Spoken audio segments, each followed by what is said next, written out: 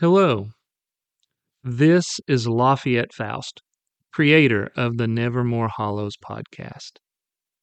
Thank you for making the show a success. Please take a moment to subscribe, give 5 stars, comment, and share the show with your friends. It's the best way to help us grow and to be able to continue to provide quality horror content. Also, please support our new art director, Chris Madman Goins at Black Sheep Studios TN on Instagram. He has some amazing Nevermore Hollows art for sale, signed by the both of us, as well as many other original pieces I think you're going to love. Now, for you horror hounds who like to have a good laugh, I invite you to check out my other podcast. It's called The 3 Uncool Cats. In it, my 2 friends and I sit in a basement and discuss music, movies, and whatever else comes into our warped minds. I would really appreciate it if you would give it a listen. Now, with that out of the way, I invite you to sit back, turn on a light, and prepare yourself.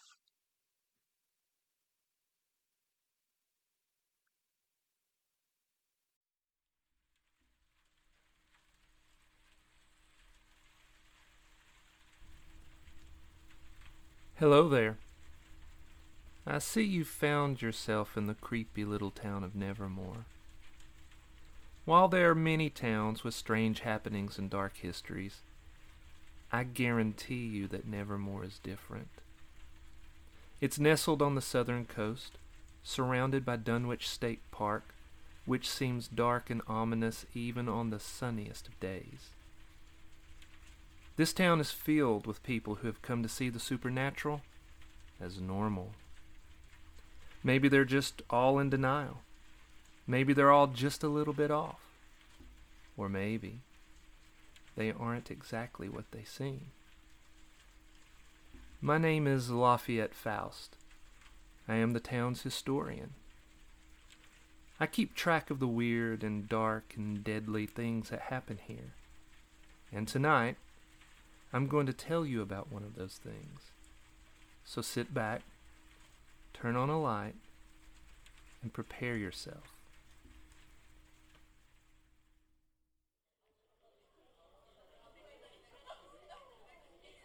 Winona Crow loved her little diner because it was a nexus for the bizarre and the paranormal. She had set up shop in the weird little town of Nevermore, Georgia 20 years ago, with the intention of making it successful enough that she could pay someone to run it while she lived the good life.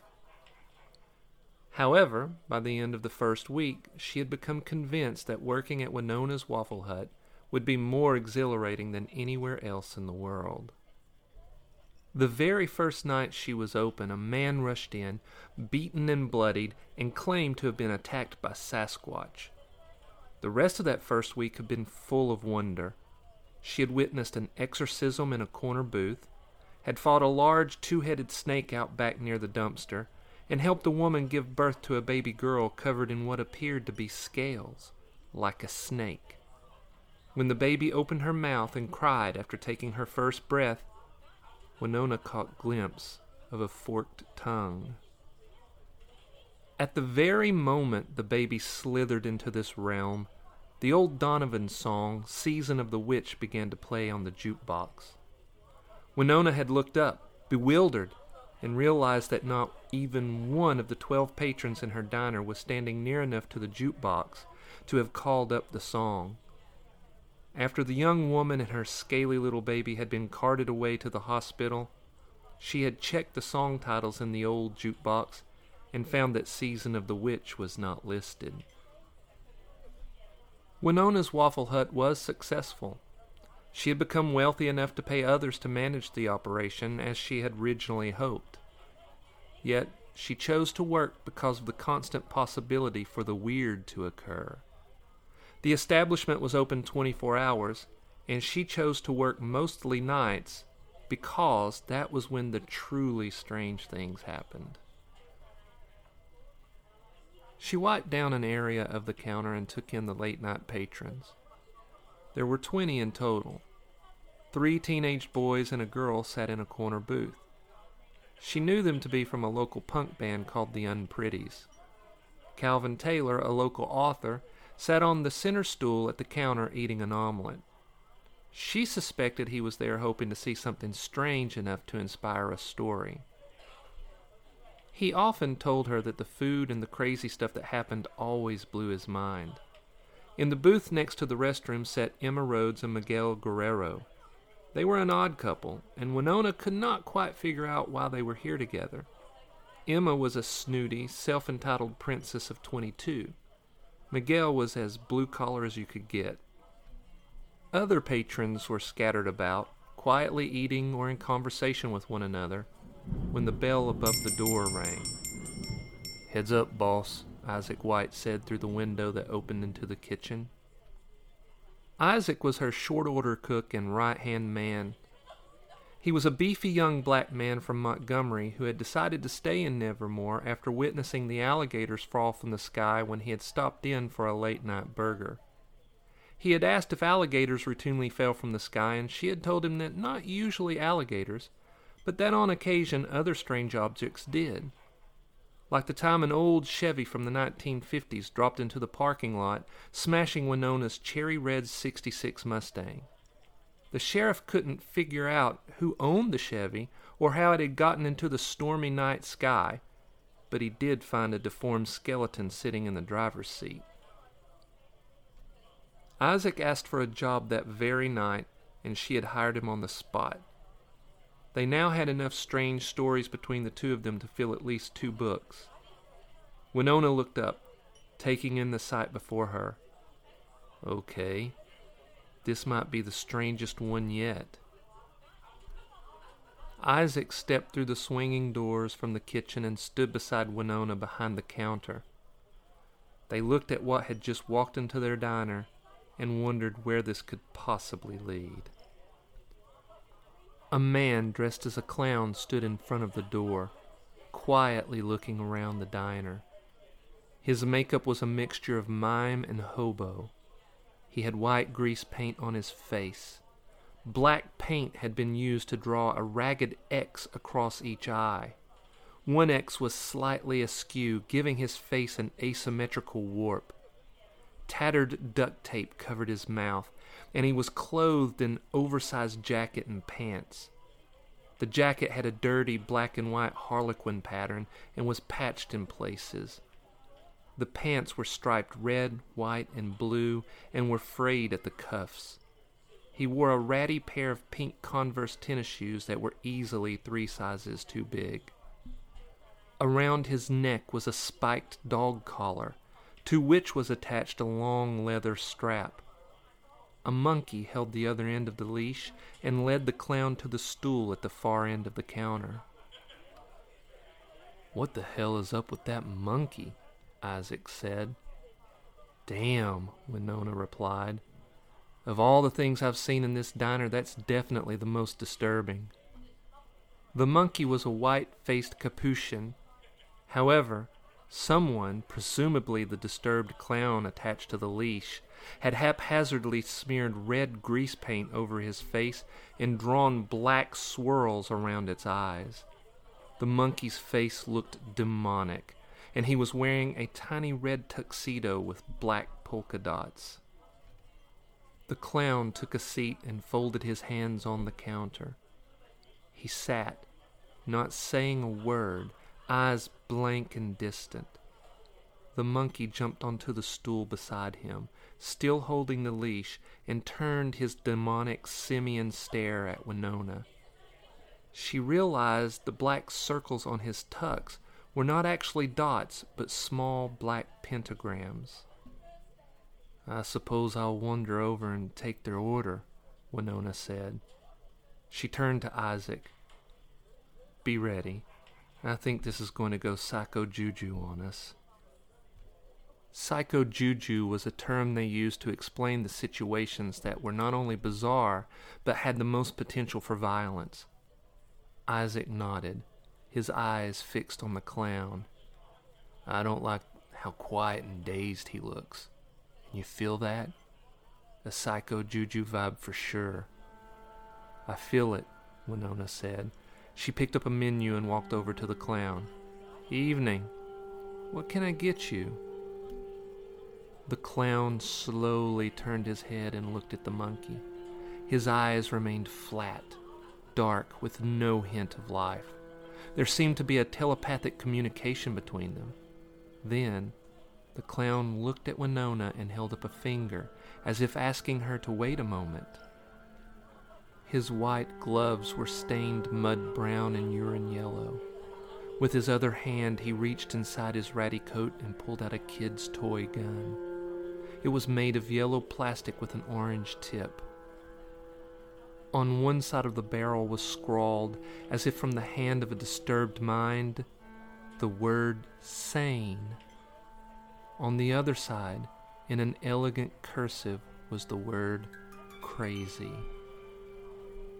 Isaac shot Winona a glance. They had their own form of telepathic communication after spending years together on the crazy shift. He was wary, as she was, but the gun was clearly a toy. He stepped closer to the register where, just under the counter, was a 12-gauge shotgun. He was positioning himself for an easy grab if things went completely psycho-juju. Everyone in the diner had stopped what they were doing and was now watching in wonder at the crazy clown and his hellish little monkey. Everyone knew that Winona's Waffle Hut was a place for the crazy to happen, but in Nevermore something crazy was always happening, so the townsfolk went on about their lives as if they lived in a completely normal town. That included patronizing her diner, though the crazy was always a bit more outlandish. So, while there was a clear wariness permeating the diner, the patrons looked on more in curious wonder at the scene that was playing out before them. The clown held the gun toward the ceiling with his right hand and began to slowly swirl his left forefinger in the air above his head. He continued to stare blankly at Winona through his crossed-out eyes as each swirl became wider. On the 6th turn of the finger, he pointed behind him directly at Emma Rhodes. Keeping his lifeless eyes on Winona, he pointed the toy gun behind his head and pulled the trigger. 3 things happened all at once. First, a deafening shot rang out. Second, Emma Rhodes slumped over the table, gagging as a bullet pierced her throat. Third, everyone in the diner either gasped or screamed at the unprovoked violence. Winona's eyes shot wide. How in the hell did he do that with a toy gun? The monkey began to laugh. It was not the breathy, mindless simian laugh that normal monkeys made. Instead, it was a wicked laugh, filled with intelligent nuance. Everyone in the diner turned their shocked attention toward the monkey, who had stepped up onto the counter. In his left hand, he held the clown's leash. In his right, he held a .22 caliber pistol. Smoke ballooned from the barrel and swirled around the monkey's painted face. Isaac was a beat ahead of her in understanding that it was the monkey who shot Emma. He reached for the shotgun under the counter, but the monkey turned and shot the counter in front of him, splinters exploding, forcing Isaac back from the shotgun. Miguel Guerrero jumped from his seat and tried to staunch the blood that bubbled from Emma's throat. "Knock, knock," said the monkey, looking directly at Isaac. Incredibly, the monkey's voice was measured, clear, commanding. Winona had 2 thoughts simultaneously. The monkey must be trained to kill. Then, ventriloquism. The clown is a ventriloquist. She glanced over at Isaac. He had stepped back from the shotgun, but stayed within arm's reach. She could see he was thinking the same thing. Then, his eyes widened in revelation. "The clown's mouth is covered in duct tape," he said. Winona looked at the clown. Sure enough, the ragged tape completely covered his mouth. From what she could tell, there was no way that this clown was using ventriloquism. One of the unpretties, Jason Maines, leaped from the booth and ran for the door. The monkey turned and fired a shot, kneecapping the poor kid. The monkey glanced around the room. Nobody leaves. Nobody. Winona struggled with the idea that the monkey was speaking. She realized she had two choices. She could use all her mental power to understand how this was happening, or she could suspend her disbelief and apply herself to finding a way out of this situation. It was going to be deadly either way. However, focusing on the solution and not the wonder of the monkey's ability to speak would ensure a smaller body count. "What do you want?" she asked. The monkey turned to face her. His red-smeared face with the black spiral scrawled around his eyes reminded her of something, but she could not quite bring it forward in her mind. I want to tell a joke. The monkey replied. Knock. Knock. Winona had no recourse but to play along. She needed to buy time until a solution out of this insane situation revealed itself. "Who's there?" The monkey gave a sharp-toothed smile. It made the little beast more devilish. Death, he said, then turned monkey quick and shot Earl Jameson, a local truck driver who had stopped in after a long haul for a burger. He had been standing beside the jukebox. He crumpled to a heap on the floor, a bloody boutonniere blossoming on his chest. "Stop that right now!" Winona yelled. "I'll allow no more death in my diner." The monkey tilted his head back and gave a disturbing laugh that was both human and simian. Then he turned to Calvin Taylor. Well, look here. We are in the presence of a distinguished author. Calvin sat on his stool, mouth agape. "How is this happening?" he asked. Let me ask you all a question, said the monkey. He looked around the room as if he were a comedian gauging the intelligence of his audience. Did you hear the one about the author who lost his mind? No one offered to respond. They were all standing in wide-eyed fear. The monkey leaned out over the counter toward his captive audience, as if attempting to draw them in closer. No, you should have. It's all over the diner. He leveled the gun at Calvin and pulled the trigger, blowing a sizable chunk of his skull off in a crimson spray. "Oh my God!" Jenny Connor yelled. Someone began to cry. Another began to softly pray. Everyone else stood in stunned silence, taking in the gory mass that had sprayed onto the counter.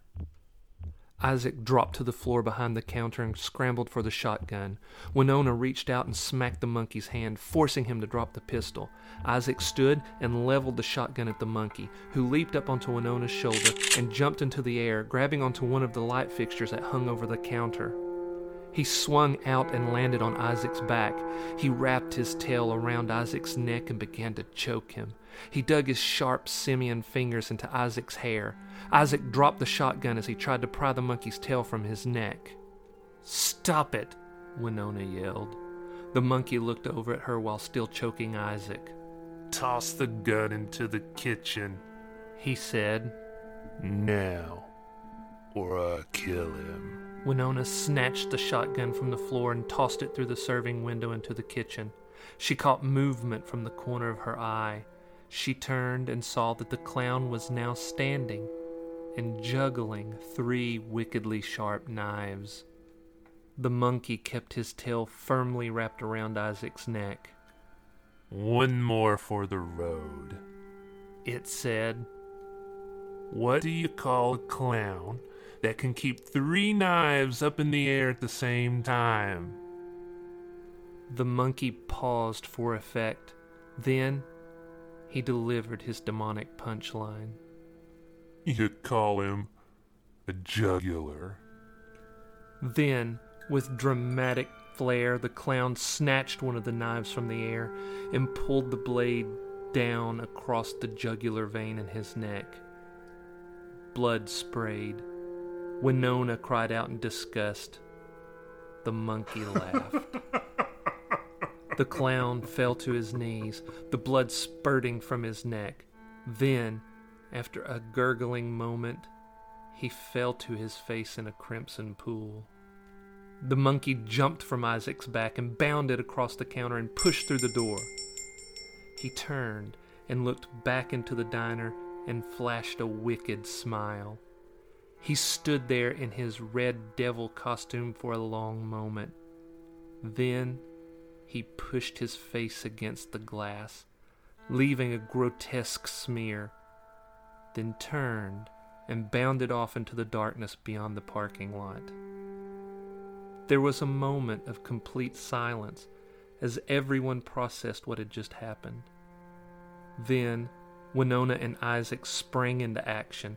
Winona ordered Miguel to call the police. Isaac ran into the kitchen and grabbed the shotgun in case the clown wasn't dead or if the demonic monkey decided to return.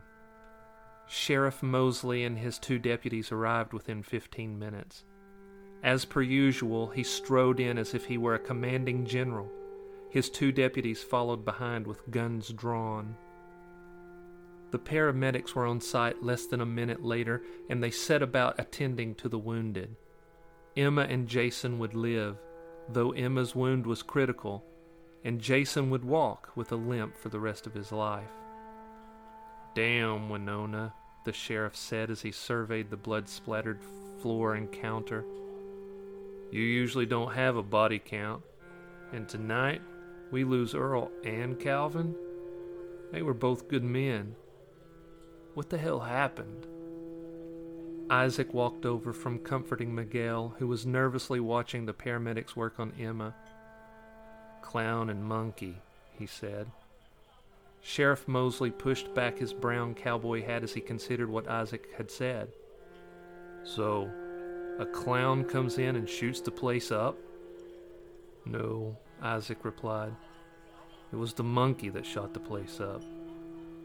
Anton Mosley was a 50-year-old man who had fought in Desert Storm. He thought that he had seen some crazy things as a battle-hardened soldier, but in the 10 years he had been sheriff of Nevermore, he had seen unexplainable things, disturbing things, deadly things. And many of them happened here in Winona's Waffle Hut. So he shrugged and said, "Hit me with it." Winona and Isaac told him the story. When they finished, he said, "The monkey talked?" "Yes," Winona said. "It told us jokes." "And he used the pistol to shoot these people?" "Yes," said Isaac. Anton pointed to the monkey face stain on the front door. "And that's what he looked like?" "Well," Isaac replied, "that is a bit smeared, but yeah, basically like that." Anton turned to one of his deputies. "I need you to put a bolo out for a monkey with a red painted face who is wearing a crimson tuxedo with black pentagrams." The deputy took the strange request in stride. He also had seen enough in this town to not be shocked. He stepped outside and put the information out on the police radio while the paramedics loaded up Emma and Jason and shot off to the hospital. One of Nevermore's 2 detectives walked through the door and took in the scene. She was an athletically built woman of 30 named Haley Madison.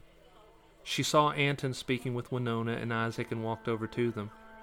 "This one's bad," she said. Winona and Isaac solemnly shook their heads.